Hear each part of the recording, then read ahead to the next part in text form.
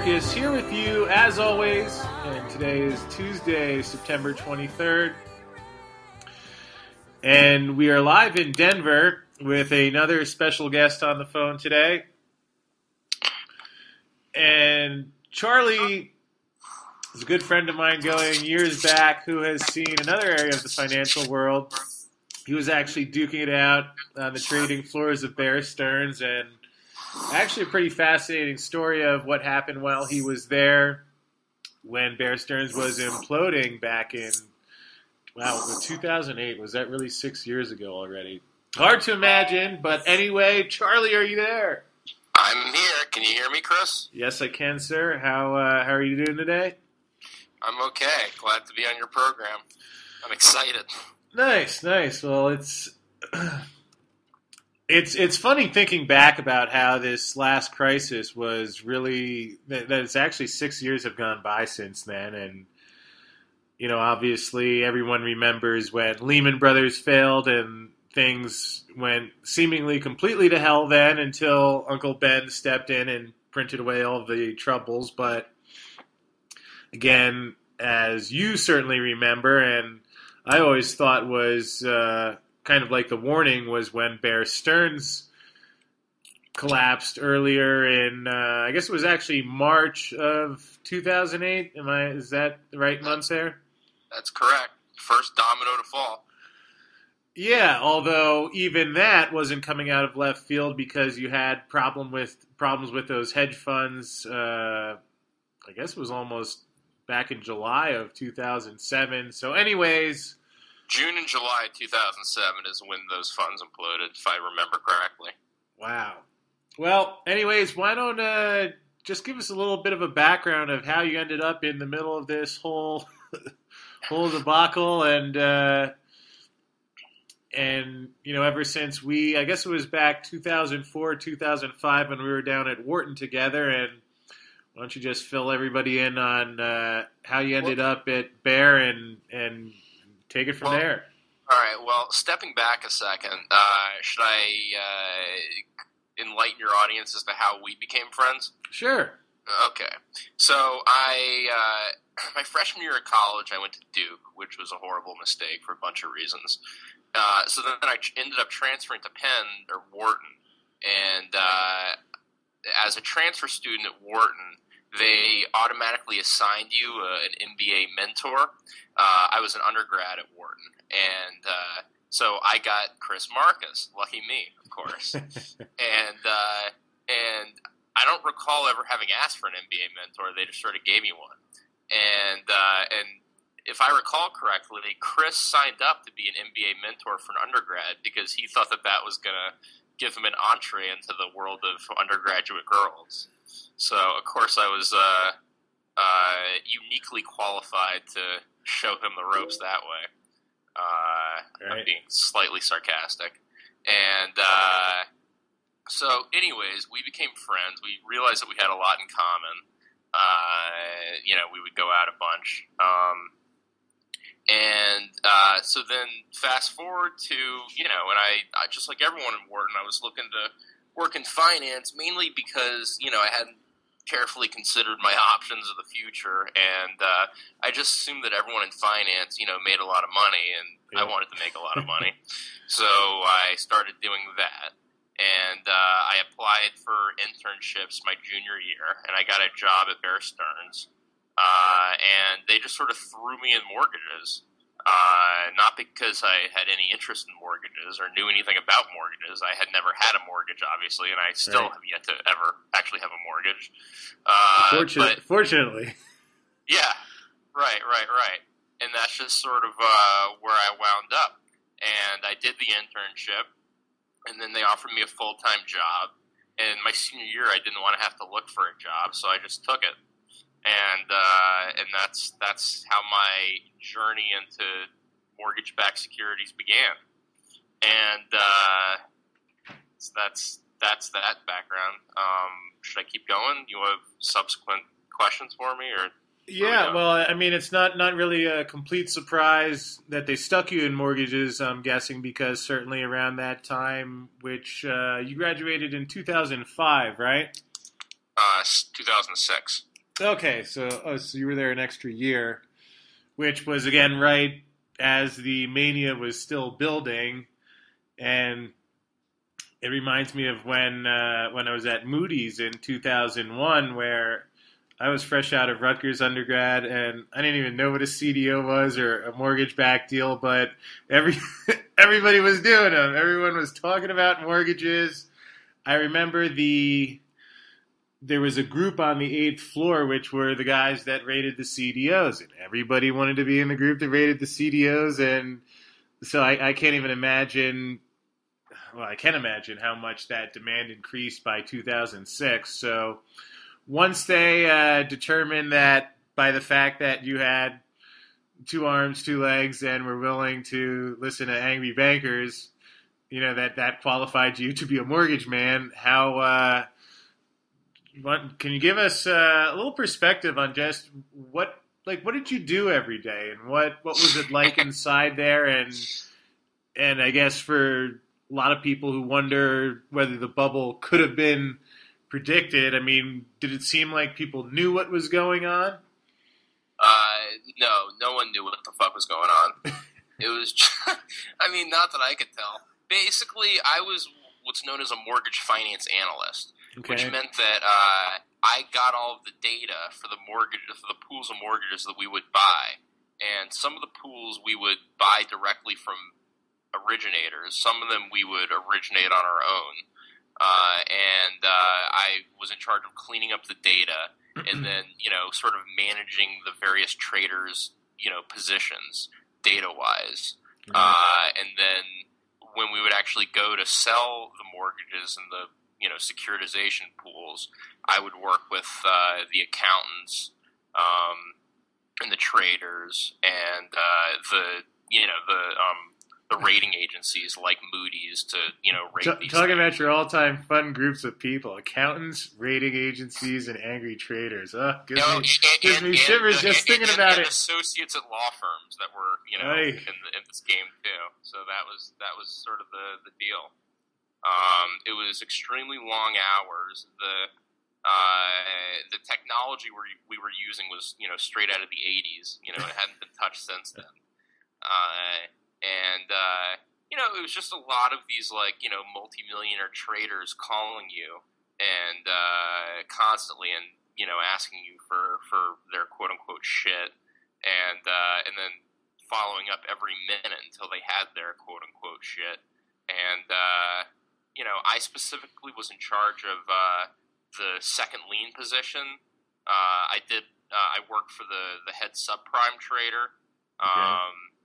And I also did some Fannie and Freddie deliveries, so I was doing the best of the best, you could say. So, and actually, that reminds me a bit of now. I only had my one summer with a bank at Merrill in 2004, but I remember also sitting with the guy who traded the Fannie and Freddie, and I don't think I was aware of the word subprime back then, but what I thought was interesting from what I saw inside of the banks were that everyone just seemed, at least from the day-to-day level, that it just seemed like it was, normal function. Like I never got the feeling of someone was clear of really that it was a bubble that was completely insane and about to collapse. Was that kind of the same take you had? Yeah, no one thought that this, game was going to collapse. The general consensus was that the worst that it could ever be was that, housing would flatline, I guess, right. And that, this would just keep going on. And it was just sort of accepted that, securitization was, this, great finance innovation and that we were, providing homeowners with liquidity or something like that. I forget what the ultimate justification for it all was. Well, they technically were just, a little bit too much liquidity, but... Right. It was just like a giant machine, and I was a cog in the wheel, When people ask me, what did you know or what were you doing, I sort of give the same excuse as the Nazis of the Nuremberg trial. I was just following orders, Yeah. and I mean, the job itself was miserable. But I just sort of assumed that all, entry-level jobs in finance were, and, I was hoping to, become a trader myself and, make the big bucks. That obviously never happened. The market collapsed. I mean, do you want to go to that now, or? Yeah, why don't you kind of fill me back in now if you were in that same role and when it started to seem as if things were not your normal job where something unusual was happening, whether that was right when the funds blew up or... No, it was before that. It was, the shit started to hit the fan in February of 2007. Okay. I do remember that. It was in February because there was like a couple of days where there was some subprime scare, but then everyone forgot about it for a while, right? Right. What happened was I think it was HSBC, but it could have been someone else who wrote down their subprime position by a couple $1 billion one day. Uh-huh. And what had actually happened was one of the biggest subprime lenders, I believe it was New Century. They had closed their end of year, at the end of January 2007, and they had way more delinquencies than anyone had expected, right. And so that sort of resulted in a ripple effect throughout the whole subprime / mortgage bond trading industry, and so one day there was big news that subprime might be screwed. And then there was this big conference call with our head of research at Bear. His name was Gyan Sinha, and basically it was a call that he did with basically every hedge fund and every one in the whole universe, where he basically just explained that the dip in the market was random, and it had fallen too much, and it's time to. I think his exact words were, "It's time to buy the index," which anyone who listened to him obviously lost a lot of money, and so that was sort of the first sort of murmur, I guess, that things weren't all right with what we were doing from a financial perspective, and then Charlie, was your feel at that point that he legitimately felt that it was a good time to buy, and that's what he was supporting with his own trades and positions, or? Well, Gyan wasn't actually a trader; he was just a research guy. Right.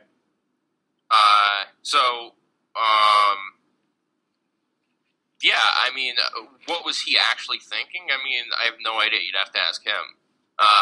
But that's my recollection of events, and then so. And things pretty much settled down a little bit in March. And then in April, we started seeing a lot of delinquencies on our mortgages. And especially we started seeing that people weren't paying their first month of their mortgage. And, if you take out a mortgage and you don't make the first damn payment, right, it's not a good sign. Then things must really be fucked. So that started happening in April or so, but then it was just sort of the whole time I was at this job, I was just high on Adderall every day. So my memory's a little bit, screwed up from that period. But so April, it started, going down again, and but really it was June, sort of mid / beginning of June when the shit really hit the fan, because those hedge funds that Bear Stearns was running, they started imploding majorly. Right. And pretty much, my job sort of I'd been working 100 hours a week from July 2006 until June 2007. And then basically June and July 2007, it's all of our business just dried up, and then we were just sort of twiddling our thumbs all day from then until when I left Bear. I ended up getting a new job 2 weeks after Bear collapsed. I didn't stay for the transition to the JP Morgan purchase, but that's sort of what happened in a nutshell. So at what point did was it really just that last week? Because the collapse of Bear was actually rather quick. I mean, did you obviously things weren't good. Now they hadn't been good for a couple of months, but I'm curious. On the inside, did everything really just unravel very quickly in that last week, or did you feel the handwriting was on the wall? Well, I remember that, for 2007, the Bears stock kept dropping a lot. And, my bosses who were, basically partners at Bear, they weren't too happy because a lot of their net worth was tied up in that and their, net worth was dropping precipitously. But which indicating on some level that, again, perhaps unwisely, but that they did legitimately believe on some level that the trades they were making and business they were running was profitable, and it wasn't.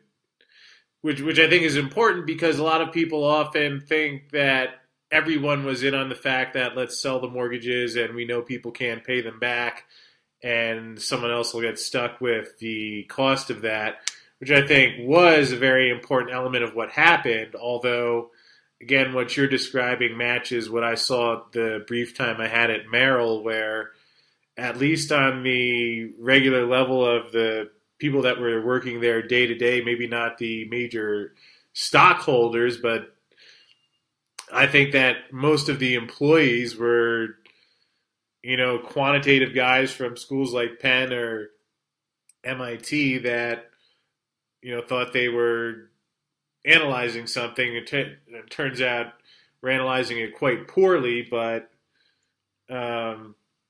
well, I do remember specifically that some of my bosses, would run around going, "Who doesn't pay their mortgage? I mean, who would do that?"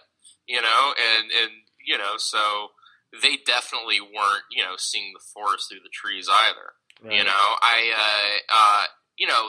Like at the very top of the pyramid were a couple guys, and I didn't really have one-on-one access to them, so I don't know what, Scott Eichel, Mike Nuremberg, et cetera, were thinking. But most of the people, they just thought, it was sort of business as usual and that things were going to get back to normal. I mean, after 2007, the stock had dropped because, Bears earnings went down a lot because, a huge chunk of Bears business was in this, mortgage securitization game, and when that business dried up, that was one of Bear's biggest units. They didn't have a big investment banking arm. They weren't big on equities. It was mostly a mortgage bond shop, from what I can tell. Yep.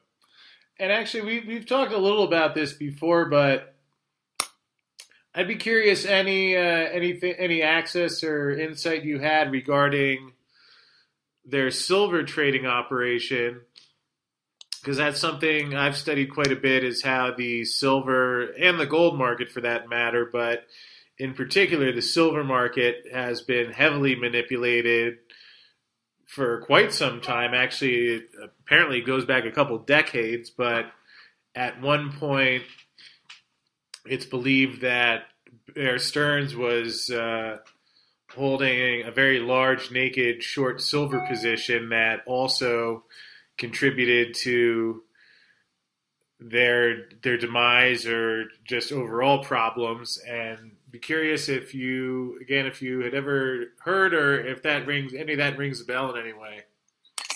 The first time I'd ever heard about that, I mean, I'd heard of, the silver market being rigged. I think it was the Hunt brothers who, had some sort of scandal in the 80s. Right, in 1980 when it went to $49.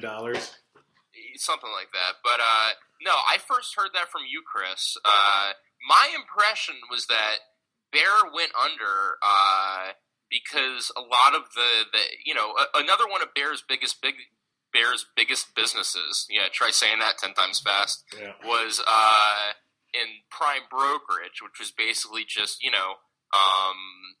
being a bank account for hedge funds. And the hedge funds, they started to pull their money out at like the end of February 2008. And these guys were also long mortgages as well. What? And most of the hedge funds were owning a lot of these same mortgage positions as well, which added to the pressure. Right. I remember when, at the end of the month when we would, go quote unquote out the market with these securitizations, I would get all these investor requests, which was basically formatting all the data for their, for the hedge funds, and put it into,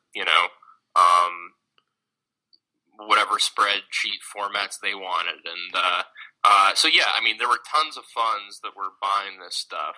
And but I was under the impression, and this could be wrong, because I really, I was on the inside of the mortgage operation, but, what was actually happening at the bank overall, I had no clue. But I was under the impression that what caused the demise of Bear Stearns was these hedge funds pulling out their money, as quickly as possible. And it became sort of a classic run on the bank, Right. Yeah, that was the impression that I had from the outside as well. And again, just always interesting to think about who knows what goes on at the top levels. And that's what I find so fascinating now, where seeing essentially a run on the bank on a firm level, which is to me analogous to what we're seeing on from a currency level, where now the Fed is just printing so much paper that again, at some point, where does it all stop? And it seems, and even the reaction by most of the people on Wall Street seems very reminiscent, where it is seemingly logical and in plain sight. Yet, I imagine if you were going around in 2006 or 2007 warning about housing problems, nobody wanted to hear it. And anyways, here we have, and it's actually, I mentioned to you before about how I just got out here in Denver, and I mean, there's a massive real estate bubble brewing out here. I wonder why. I guess the combination of a couple $100 billion dollars and legal marijuana. Colorado. Yeah, well, that's what I would say, if I could leave behind one investing tip to the planet. I mean, if you really wanted to know how to make a lot of money in the investment world, it's really just understand where the legal policy change and combine that by being aware of when money is being printed or less commonly retracted, which never seems to happen. But you had the printed money following the dot-com bubble collapse in September 11th, and you still had the legal code in place where you had those tax breaks if you owned a house. So you had a lot of money flow into mortgages. Once they shut down some of the mortgages back in 2008, 2009, then they started, the money started being diverted to the auto loan sector. I mean, because wherever you create an ARB, wherever you change the code, and then on a macro level, when you have so much printed money coming in, it's naturally forms a bubble. And I would expect at some point that marijuana will become a bubble as well, at least in terms of the pricing. But anyway, it's, again, just fascinating to see, really looking back on what you went through a couple of years back and then seeing how things have built up again now. What's your take on what happens going forward? Do you feel the economy is recovering? Just seems like a massive money-fueled bubble to you, or what's your take at this point? Well, I have sort of a weird view of the economy and economics in general. Okay. Everyone says that perfect economy is 100% employment, but I disagree. I mean, who wants to work? To me, it's a perfect economy is 100% unemployment. So I have I don't think I'm necessarily qualified to make an economic forecast, but the United States doesn't really produce anything. We have a tech sector and an entertainment sector, and those seem to be our major exports to the world. But, tech and, Silicon Valley stuff and, movies, that's not enough to employ, 300 million people. So, it just seems like most of the country is, hooked on meth, and, all of these small towns in America have just sort of like rotted out because there's no more manufacturing base anymore. So, but again, I'm sort of, huddled up in my little Brooklyn bubble, and, I don't see what's really going on out there. But my general impression is that, sounds like a New Yorker.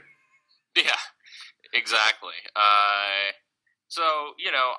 So how's the U.S. economy doing? I mean, the stock market is up, though I don't think that really, trickles down into the pockets of most people.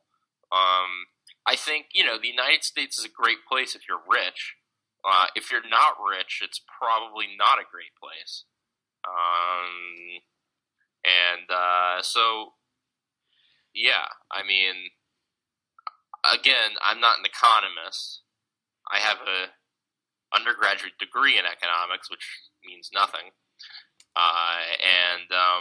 It's interesting you mentioned that, because I've not been the biggest admirer of my Wharton. Well, I went for the MBA program while you were there for the undergrad, obviously, and I almost felt like the whole thing was kind of like a Wall Street minor league, or Yeah, that's exactly. Chris hit 30 home runs in economics. Let's bring him up to a trading post.